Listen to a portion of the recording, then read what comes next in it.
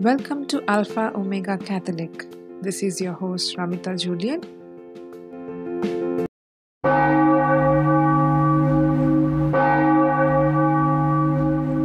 Veni Creator Spiritus, mentes tuorum visita, implesso perna gratia, quae tu creasti pectora. Hello everyone. Today I'm going to read from Introduction to Devout Life by St. Francis de Sales, a short paragraph just to reflect and ponder throughout the week. When I read this, I felt I've never confessed looking things from this light. So I'll start reading. St. Francis says, "Consider separately the sin of ingratitude towards God, which is a sin that finds its way through all the others and aggravates them infinitely. Recount all the mercies He had bestowed upon you and how you have in return abused them. Above all, how many inspirations you have despised, how many good impulses you have neglected, how many sacraments have you received, and where are their fruits? Where are those precious jewels with which your heavenly spouse adorned you? With what preparation have you received them? Think over all this in gratitude and how God has ceaselessly sought you to save you, while you have fled from Him that you might lose yourself." End of the paragraph. So he says, consider separately the sin of ingratitude towards God. This took some time for me to understand that ingratitude towards God is a sin. That's what St. Francis de Sales says. And I was trying to think, how does this ingratitude in reality works out? Then I understood that in each and every day-to-day life situations, there are so many places where instead of filling myself with gratitude, I will choose to look in a negative way or would complain about that particular situation. So this happens to us. Is there a day where we do not really complain about your family member or about your spouse or about the situation?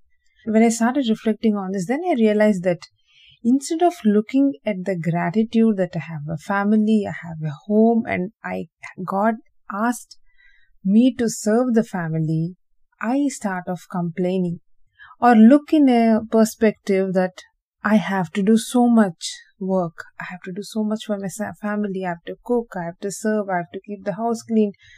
All this becomes a burden because I look with so much ingratitude. So when I started thinking more deep, then I realized that there is so much ingratitude in the way we look things, especially in our day-to-day lives, and especially towards our family members. So when we show gratitude towards what is happening in our day-to-day life, that's when we show gratitude towards God, isn't it? Because the way we deal with situations and the way we try to look at these situations is what buds and comes forth from the gratitude that God gave us these. When we have gratitude towards God and what He actually wants us to do, then we will have a perspective of the same. When there is so much ingratitude in me, then everything in my day looks like burden. Every duty becomes a burden. Every situation that God gave to me in this day, how am I implementing it? How am I doing it? With a gratitude or without? Today there's nothing much to speak, but it's very simple thing to reflect. Reflect on the sin of ingratitude towards God. apart from the number of blessings that He showers upon us, and apart from the mercy that every moment He provides us with to change ourselves, apart from all this, we still hold so much ingratitude towards God, which manifests automatically towards our own family members and our neighbors. So this is something which made me relook into my day-to-day situations, and I do know the struggle that we have to go through, the struggle of flesh. But I think what St. Francis is trying to say is, it is good to embrace the attitude of gratitude, because I remember Father Ripika's video on negativity and its effects, and it is psychological and spiritual effects that it will have on a brain. So he says something interesting here, Father Ripika, that once a brain forms a pattern of thinking in certain way, it is going to behave the same way in every situation. And it has impacts physically and spiritually.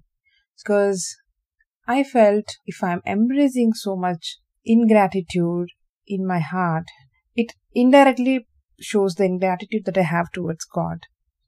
And the same way, if I'm going to embrace that kind of thought process, it is going to be very difficult to break that pattern that brain forms, because that's what Father Ripika says. Once the brain forms a pattern, it takes so much difficulty to break that and form a new pattern.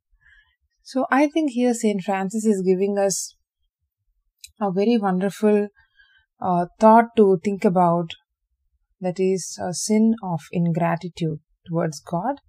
So immediately after I read this, I had to go and do my household duties, and then I was thinking, oh no, again I have to do this and I don't feel like. Then suddenly I remembered what St. Francis said. Then I realized that instead of being thankful that I have a family to cook, God blessed me with the ability to have food, I complain instead. That reveals so much of what is struggle of the flesh and spirit inside a human being. So there's so much to think about, and it is applicable in everyday, day-to-day situations. It really comes out in the way we deal and handle and how we look, the perspectives we hold towards the situations in our day-to-day life. So I found this really wonderful. So I thought I'll share this paragraph with you all, so that we all in our prayer can sit and think about the sin of ingratitude towards God and how much we have fallen into that sin. So I think this week we can take away, then reflect upon this sin of ingratitude towards God, which will manifest itself in how we look, our perspectives of the situations, and how we look at our neighbors, our family members. And yes, we do struggle, we are humans, and we do fail, but let us remember to rise up through the sacrament of confession, remember our ingratitude towards God and confess them. And again, let's continuously pray that God will give us the grace and strength, and strive to have a gratitude-filled heart towards God and our neighbor. God bless.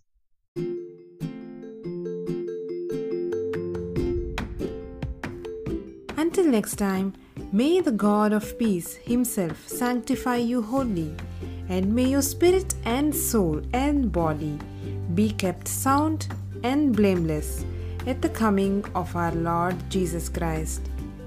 May all glory and honor belong to God. Mother Mary, pray for us. Saint Joseph, pray for us. Amen.